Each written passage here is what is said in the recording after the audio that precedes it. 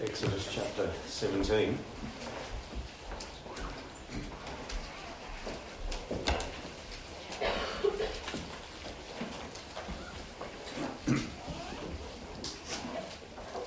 Okay, who can tell me what the number one takeaway from yesterday was?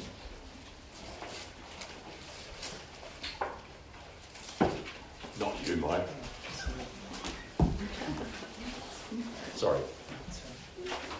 Jess. That Jesus wants us close to him. Exactly.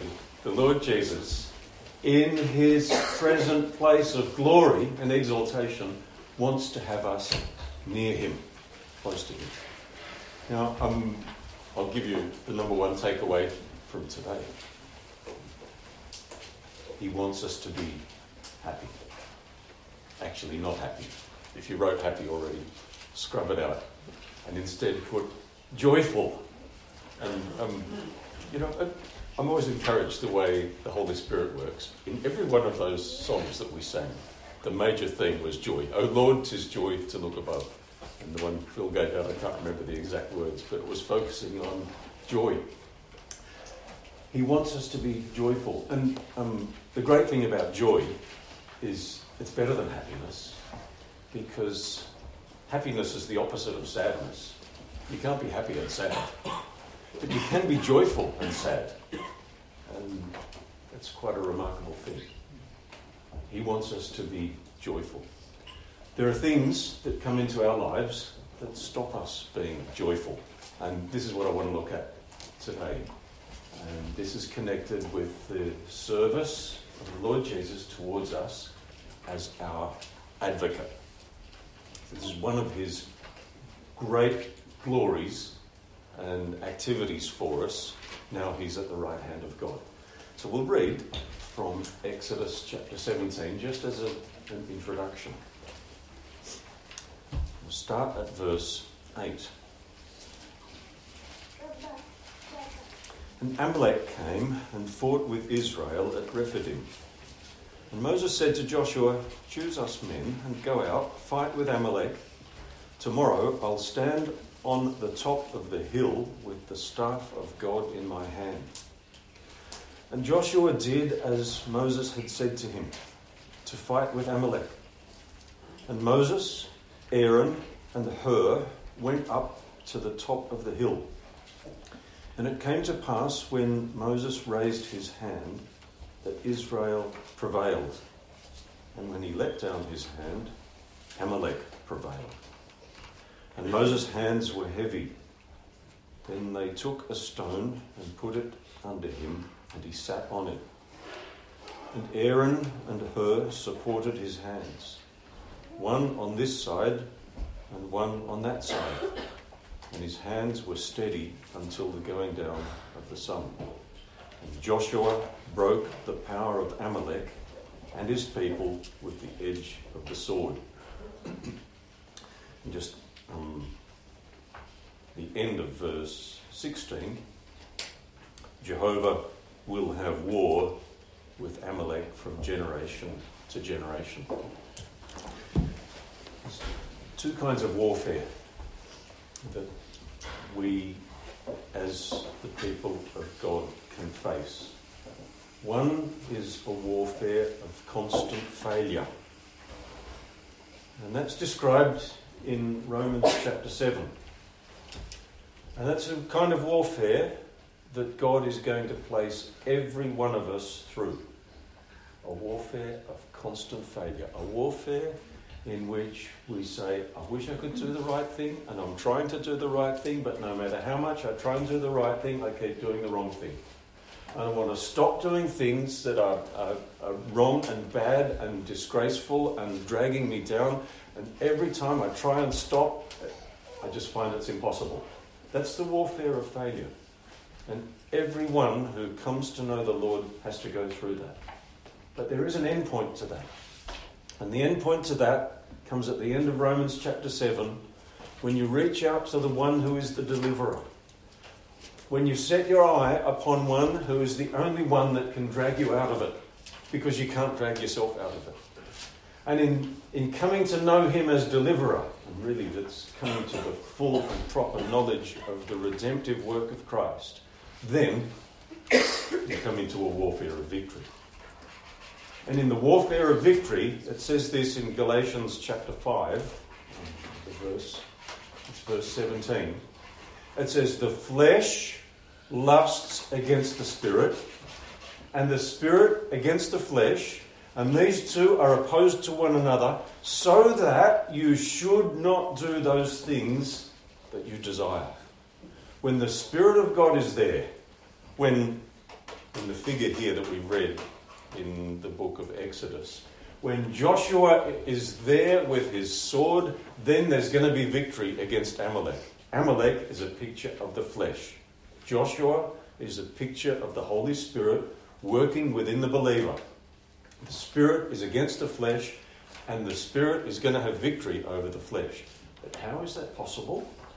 That's possible because Moses is up on the top of the mountain, or the hill, interceding. And we read yesterday, and I want to read that verse again in Romans chapter 8, about the Lord Jesus at the right hand of God. It's Romans 8 verse 34, I think.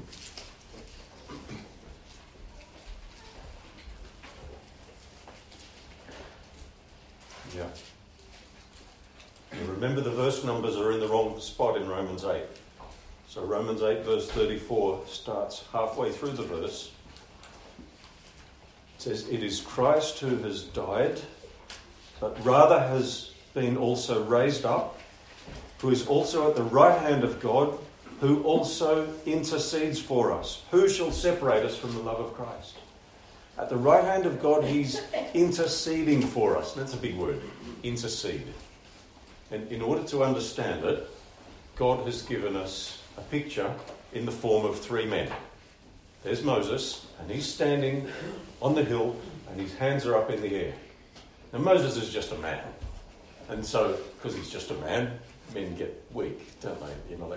You try and do that for about a minute and a half and see what happens. And so Aaron and Hur had gone up the mountain with Moses. Because if Moses is going to be a suitable picture of Christ, he can't be a picture of Christ on his own. He's just a man. It's going to take at least three men to give a full picture of Christ. And so there's Moses. He's there interceding. That means he's standing there on behalf of the people, in the presence of God, looking out for the people and making sure he's asking God for the right sorts of things so that there might be victory. But Moses is just a man. So there's Aaron on one side. I'm going to assume that Aaron's on the right side and Hur is on the left side. Aaron is what? He's a priest. What about Hur? What would Hur possibly be? It's not H-E-R, H-U-R. It's the beginning of a little word that we read sometimes in the Old Testament, Urim. Urim and Thummim, that kind of strange expression you read about sometimes. Urim, Hur means light. And we're going to read in a moment in 1 John chapter 1, where it talks about God as light, and where it flows into the early verses of 1 John chapter 2, when it talks about Jesus Christ the righteous. Jesus Christ the righteous, as the one who is in the light of God, is our advocate. And so on the one side of Moses, there's Aaron, the priest. On the other side of Moses, there's Hur, the advocate. Because intercession, Christ at the right hand of God interceding, involves two things. One is priesthood, and the other is advocacy. And so with these two guys, here's Moses, he's now sitting down. He's seated. And we've spoken about the Lord Jesus, seated on the right hand of God. Here's Moses, he's seated, and there's Aaron and Hur holding his hands up. So now we've got a complete picture of Christ. Christ interceding, intercession being priesthood and advocacy. Okay, that's the introduction. Clear? Clear as mud? Clear as light? But we hope that it's going to get clearer as time goes on. We're going to reserve the subject of priesthood for tomorrow. Today we're looking at advocacy. What does the Lord Jesus do as our advocate? How does this ensure that we get victory? Okay.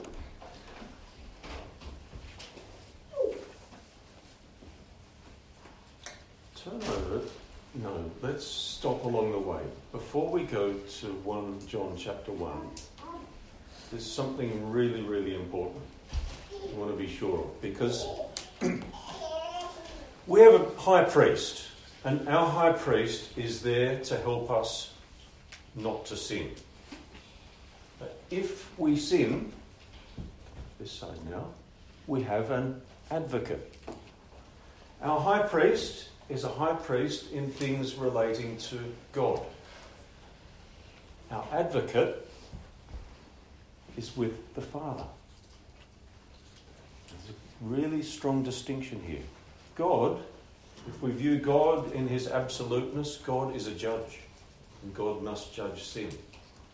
But when we're talking about our advocate, if any man sins, we don't have an advocate with God. We don't have an advocate with one who is a judge. We have an advocate with the Father. We have an advocate with one in whom we are in a permanent and loving relationship. Now, in order to really get us established in this, I want to stop along the way as we turn over towards 1 John 1.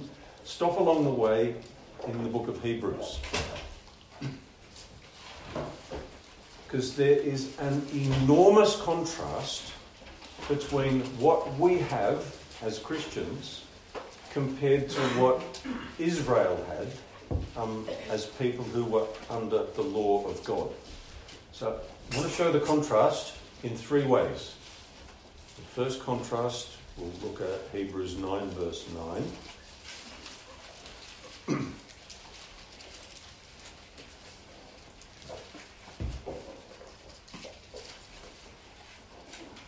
Halfway through the verse, Hebrews 9 verse 9, it says, gifts and sacrifices unable to perfect as to conscience him that worshipped.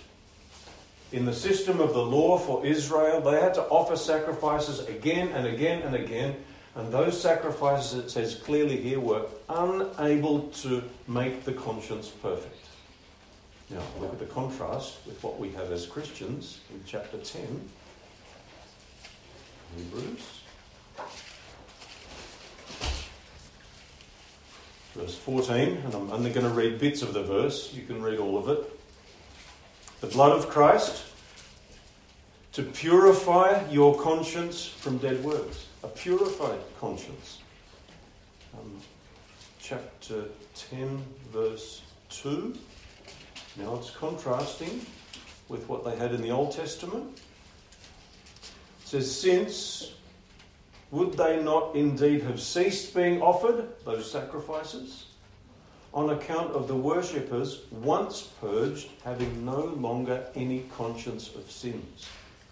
And maybe one other verse in chapter 10, verse 14. For by one offering he has perfected in perpetuity the sanctified. See the contrast? Contrast connected with our conscience. Under the Jewish system of law, those sacrifices were unable to make the conscience perfect. The sacrifice of Christ has made our conscience perfect. So, contrast number one. Contrast number two. Chapter 10, verse 3. In these Old Testament sacrifices, there is a calling to mind of sins yearly. In the Old Testament sacrifices, sins were remembered.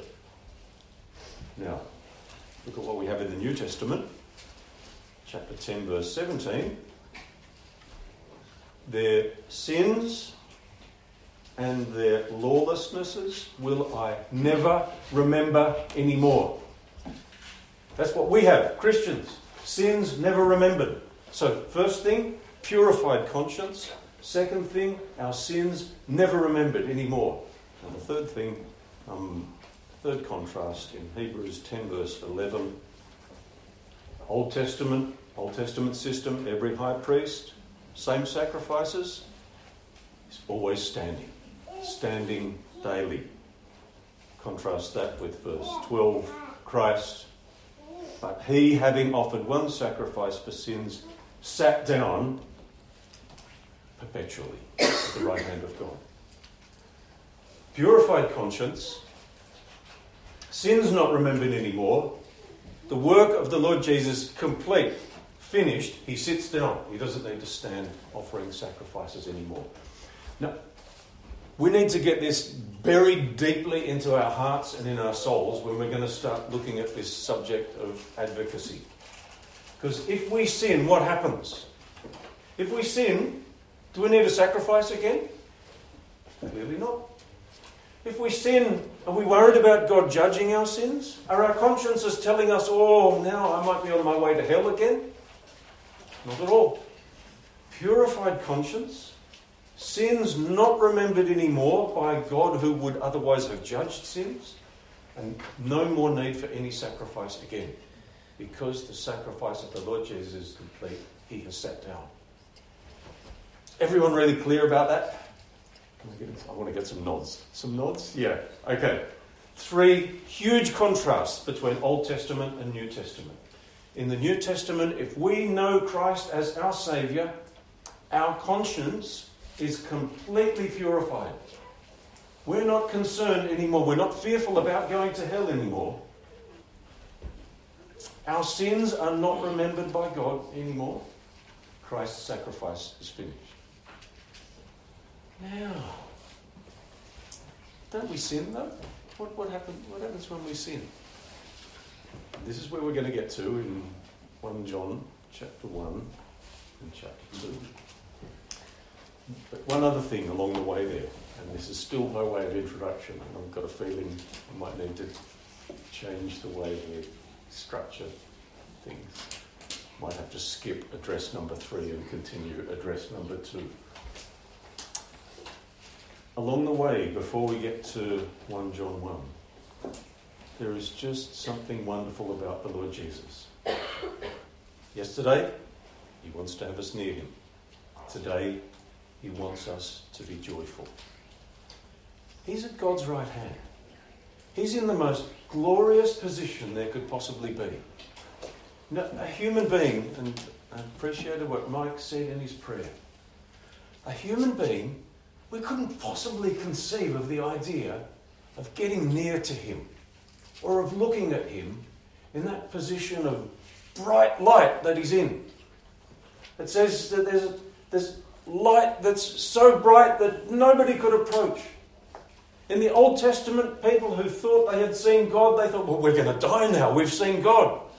The idea of seeing God would be, to the natural man, so fearful, so frightening. But the Lord Jesus, in all of his glory, in all of his majesty, in all of his power, not only does he want us near him, he wants us to be joyful, and in order for us to be joyful, he has to serve us. That is amazing. That glorious man would serve us.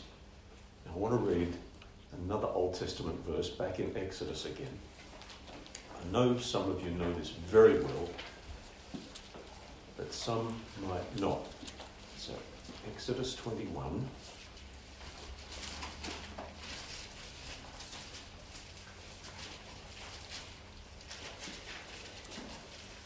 Reading verse 2. It says, if thou buy a Hebrew bondman, 6 years shall he serve, and in the 7th he shall go out free for nothing. If he came in alone, he shall go out alone. If he had a wife, then his wife shall go out with him. If his master have given him a wife, and she have borne him sons or daughters, the wife and her children shall be her master's, and he shall go out alone. But if the bondman shall say distinctly, I love my master, my wife and my children, I will not go out free, then his master shall bring him before the judges, and shall bring him to the door or to the doorpost, and his master shall bore his ear through with an awl, and he shall be his bondman forever. This is a picture of the Lord Jesus. The Lord Jesus, we were reminded yesterday, he was the second man. As the second man, the one out of heaven, he was absolutely alone here in this world. No one were united to him.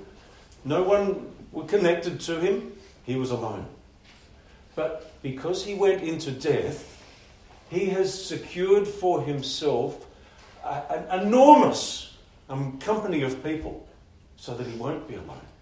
He's going to have us with him. Now, he says here, I love my master. That's what the Lord Jesus said regarding his God and Father. I love the Father, that the world may know that I love the Father. Arise, let us go hence to the cross. He said, I love my wife. Who's his wife? It's the assembly, his bride. Christ loved the assembly and gave himself for it. He says, I love my children. Who's his children? Each one of us who knows him as Saviour can say, the Son of God who loved me gave himself for me. That's his love. And with love like that, he says, I am going to be a servant forever. Now, you know, he was a servant when he was here in this world. So remember what it says here? Take his ear and bore his ear through to the doorpost. The ear of the Lord Jesus is spoken about in 3 different ways in Scripture. In the book of Isaiah, and you can look these up yourself. It says about him as a perfect man living in this world, he says about God, he wakens my ear morning by morning to hear as the instructed. Every day, the Lord Jesus had his ear listening for the will of God. Now, how do we do that in our lives? We open our Bibles, and we get into the presence of God, and we ask God for help to show us his way in his word. That's how the Lord Jesus had his ear opened morning by morning, as the perfect servant serving God in everything during his life here. But then there's another way his ear is spoken about, and that is in going into death. His ear was bored through with an awl. That is a figure of his sufferings, of his going to the cross. The ear of the Lord Jesus is a picture of him going into death. And the ear of the Lord Jesus is also a picture of him becoming a man. I think it's in Psalm 40, which is quoted in the Epistle to the Hebrews. It says, you've prepared ears for me. When that's quoted in Hebrews chapter 10, it's quoted like this: you've prepared a body for me. He came here in a body. It's pictured by God preparing ears for him. He lived here serving God. The Son of Man came not to be served, but to serve. And he came here to give his life, and to give his life a ransom for many. He served by coming into this world. He served by living in this world. He served by dying in this world. And his service hasn't stopped. Remember in John chapter 13, it speaks about the Lord Jesus knowing that the Father had given all things into his hands, knowing that he was going back into the presence of God, knowing that the Father is about to exalt him above everything. And what does he do? He takes a towel, puts his clothes off, girds himself with the towel, and stoops down and washes the feet of his disciples. He says symbolically, now that I'm glorified, I'm going to keep serving you. I'm going to keep serving you, and I'm never going to stop serving you. And I want to read one other verse, and this might sound like a strange verse. It's in Luke chapter 12, verse 37.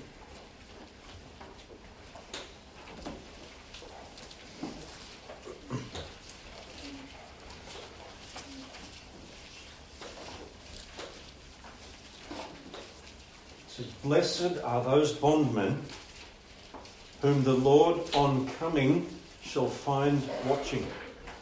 Verily I say to you that he will gird himself and make them recline at table, and coming up will serve them. He served us by coming into this world. He served us by dying on the cross. He continues to serve us. Now he's at the right hand of God, serve us as our priest, as our advocate, as one who washes our feet. And he's going to keep serving us when we're in his presence forever and ever. That, to me, is just astounding. That one as great and glorious as that would serve us. If we think about the Lord Jesus humbling himself, becoming a man, coming into this world and being poor and lowly and hated and rejected and all of those things, we can kind of think, yeah, we understand that taking such a low position he would serve. That kind of makes sense. But now in this exalted position that he's in, he keeps serving. And why does he serve? Come back to the number one takeaway. Why is he serving us? He wants us to be joyful. He wants us to have joy. Okay, first epistle of John. 1 John 1.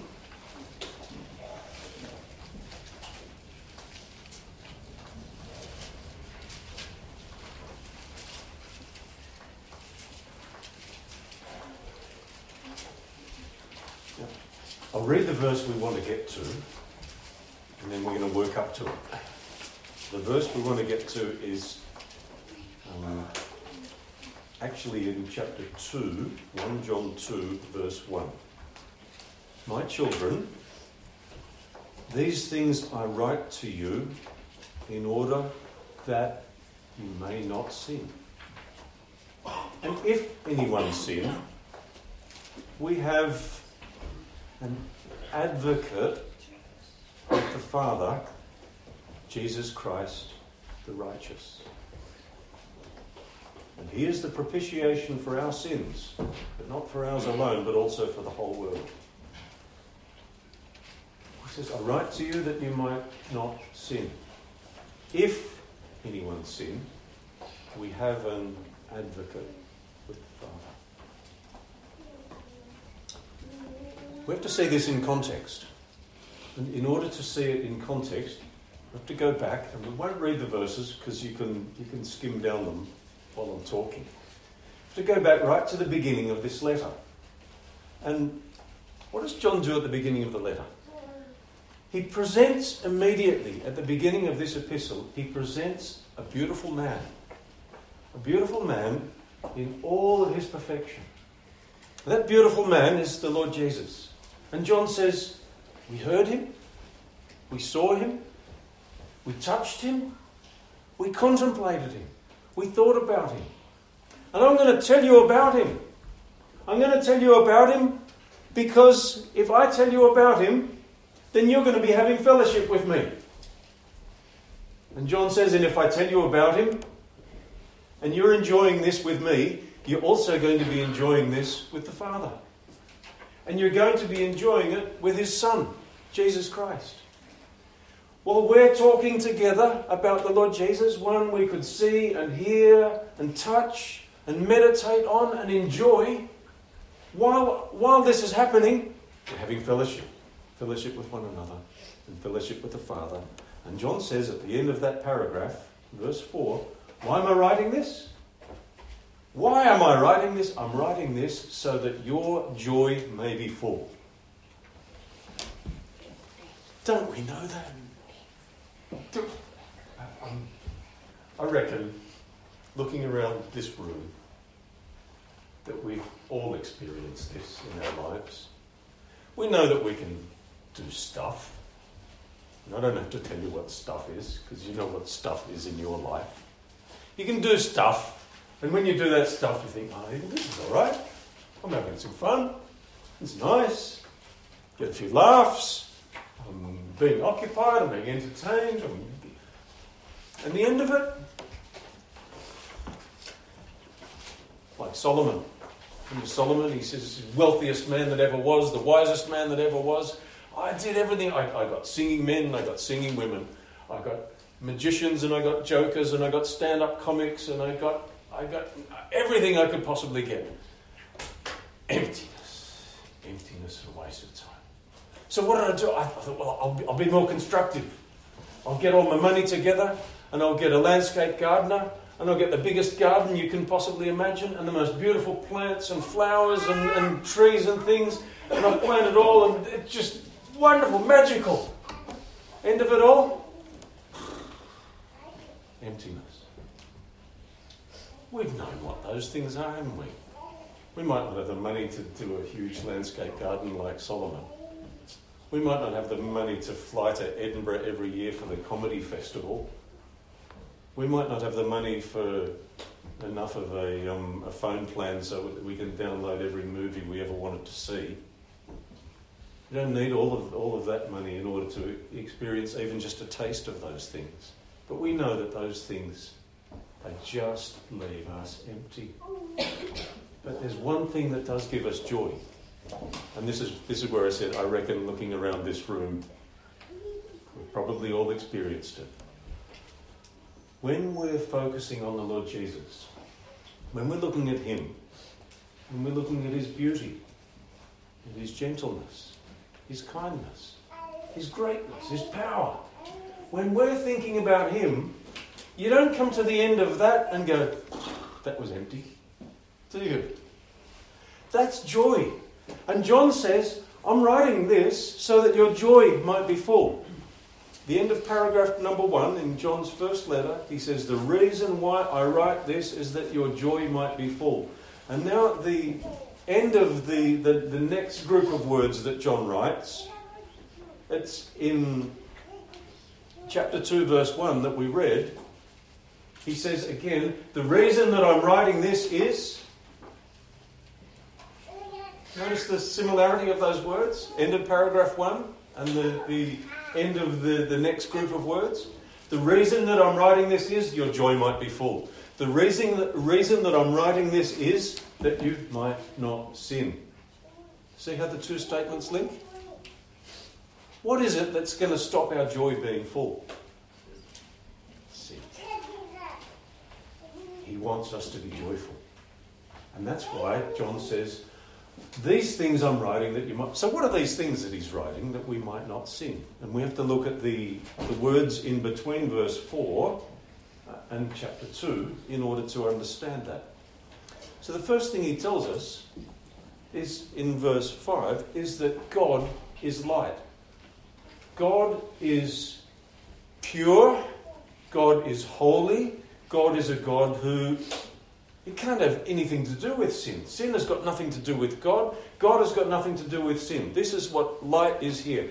In Him is no darkness at all. Sin and God, you don't even put that in the same sentence because God is light. God is light. In Him is no darkness at all. But not only is God light, verse 7,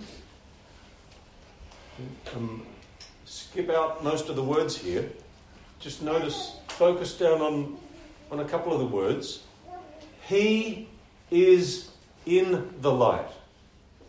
God is light, but God is in the light. What does that mean? God is light means that God is pure, God is holy, God has nothing to do with sin.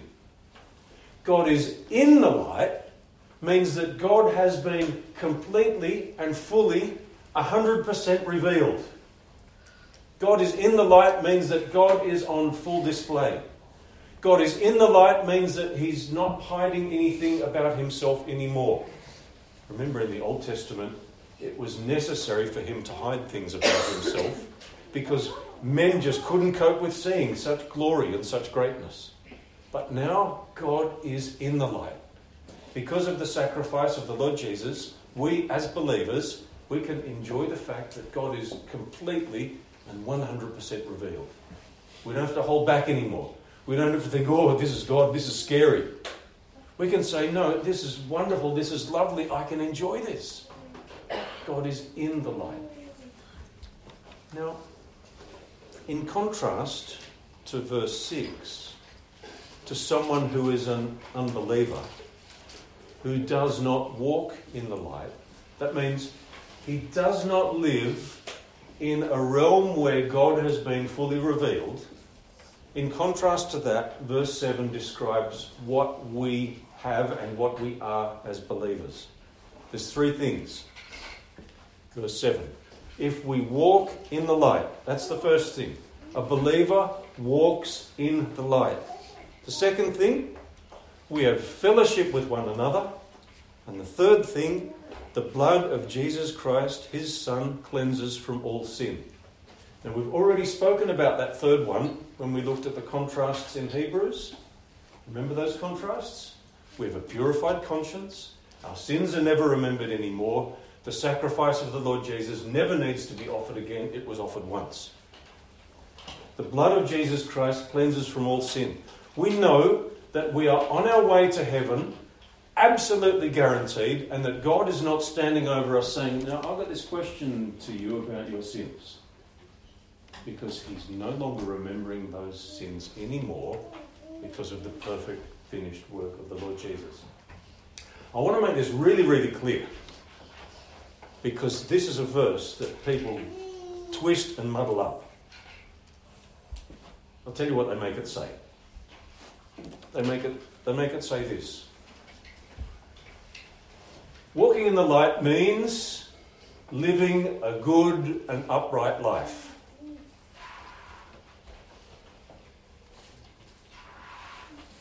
If we live a good and upright life, the blood of Jesus Christ cleanses from the sins that we're not committing because we're living a good and upright life. Hang on. If we don't live a good and upright life, then the blood of Jesus, we need to get the blood of Jesus Christ to cleanse us from those sins that we're committing. That kind of interpretation just totally messes with what this verse is telling us. This verse is telling us that God is in the light. That means God has been fully revealed. It tells us that a believer is one who walks in this sphere where God is fully revealed. The believer is one who knows God as one who is fully revealed. And the believer is one who has fellowship with other believers. And the believer is one who can say, "I know that I've got a purified conscience. My sins are never remembered anymore because the sacrifice of the Lord Jesus is complete." What does the blood of Christ do? What's its number one property? You talk about the properties of something. The properties of Jif is that it cleans from all stains on the fridge door when people have left grubby fingerprints there. But you go and buy the bottle of Jif and it says cleans from all stains. It doesn't mean that Jif is now currently on the fridge door, gradually making those stains evaporate. It's still there in the bottle. It says Jif cleans from all stains. The statement on the... it probably doesn't exactly say that, but that statement on the label is telling you the properties of the thing. This statement here, the blood of Jesus Christ, God's Son, cleanses from all sin. It doesn't mean that it is currently being applied to our bad conscience, wiping away our sins, because we haven't got a bad conscience anymore. If we know the Lord Jesus as our Saviour, our conscience is purified, completely purified. Now we've got to come back to this big question. And now I'm looking at this watch thing, and I'm convinced that we're going to have to skip what I promised as address number 3 and continue this afternoon.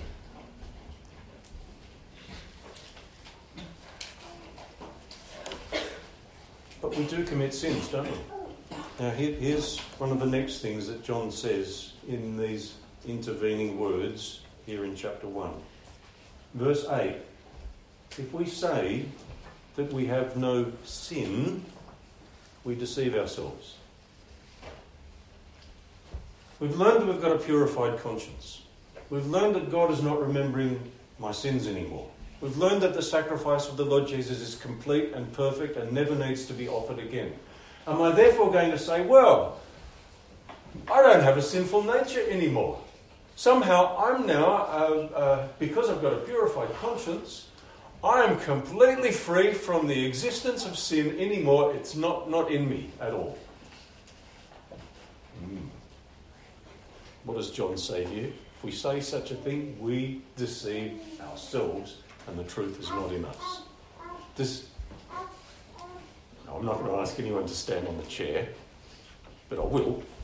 If you think you don't have a sinful nature, please stand on the chair and jump up and down and wave your arms around.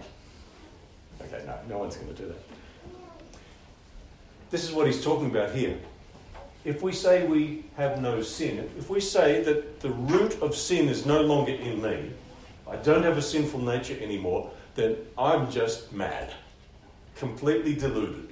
Sadly, there are some people who do teach such things, and John is warning about this.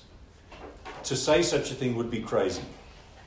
But now, more than that, verse 9, I'll jump verse 9, go to verse 10. If we say that we have not sinned, we make him a liar. As believers, not only do we have the root of sin as a nature living within us, but also something else happens. We do commit sins. And if anyone who is a believer is standing there saying, well, yeah, I know I've got a sinful nature living within me, but because I've just reached such a high spiritual level, I've got there. I've really got there. You know, I'm here now, and I don't commit sins anymore. Does John say? No, this is not someone who's gone completely round the twist. This is someone who's actually making God a liar. Because for anyone to be able to think, well, I never commit sins anymore, the only way to do that is to redefine what sin is, so that you can ignore something that you've done wrong or forget about something that you haven't done that you should have done that's right. And then by redefining that, you're saying, well, God's standards are not true, so God is a liar. I don't know which one's more serious, to say that you don't have a sinful nature or to say that you never commit sins. They're equally bad, they're equally wrong. But remember, John is writing these things so that we might not sin. John doesn't expect that the believer should go around saying, well, it's okay to sin. It's certainly not okay to sin, because what happens when we sin? When we sin, our joy isn't full anymore. Why is our joy not full anymore? Is it because our consciences are worried that God's going to judge my sin and I might end up in hell?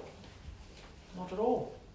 My joy is not full anymore because God, who is light, doesn't have anything to do with sin. I can't enjoy fellowship with him. I can't enjoy fellowship with the Father. I can't enjoy fellowship with his Son, Jesus Christ. I can't really enjoy fellowship with my brothers and sisters. I'm going to pretend, and they might not see through my pretense. But I'm not really, my joy isn't really full. And John wants our joy to be full. So in order for our joy to be full, something needs to happen in regard to those sins that we've committed. We don't need the blood of Christ.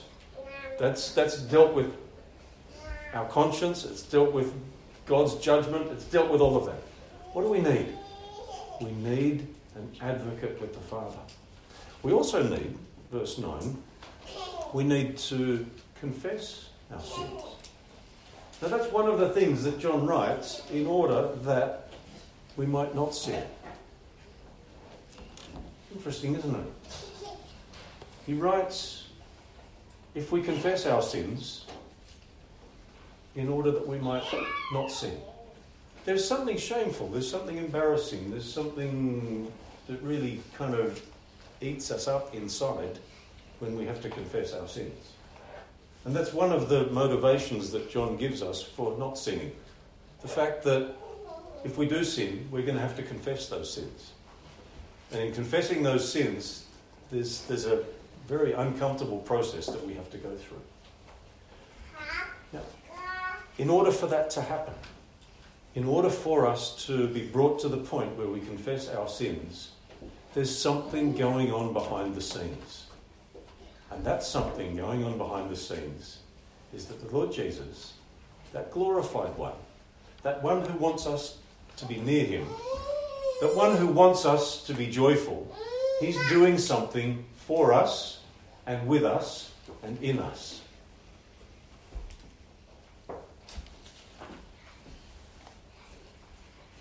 And we don't have time now to look at that.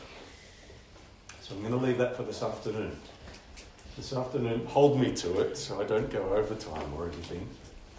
This afternoon, we're going to just briefly consider what his activities are as our advocate, as the one at God's right hand, interceding for us and working on our behalf to give us our joy back again. We're going to look at what he's doing.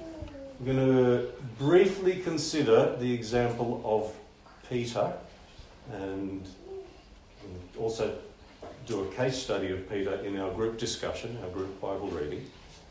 And we'll look at 3 examples of men for whom the Lord Jesus works as advocate. One, his name's Joshua. He's a priest. The other, his name is Job.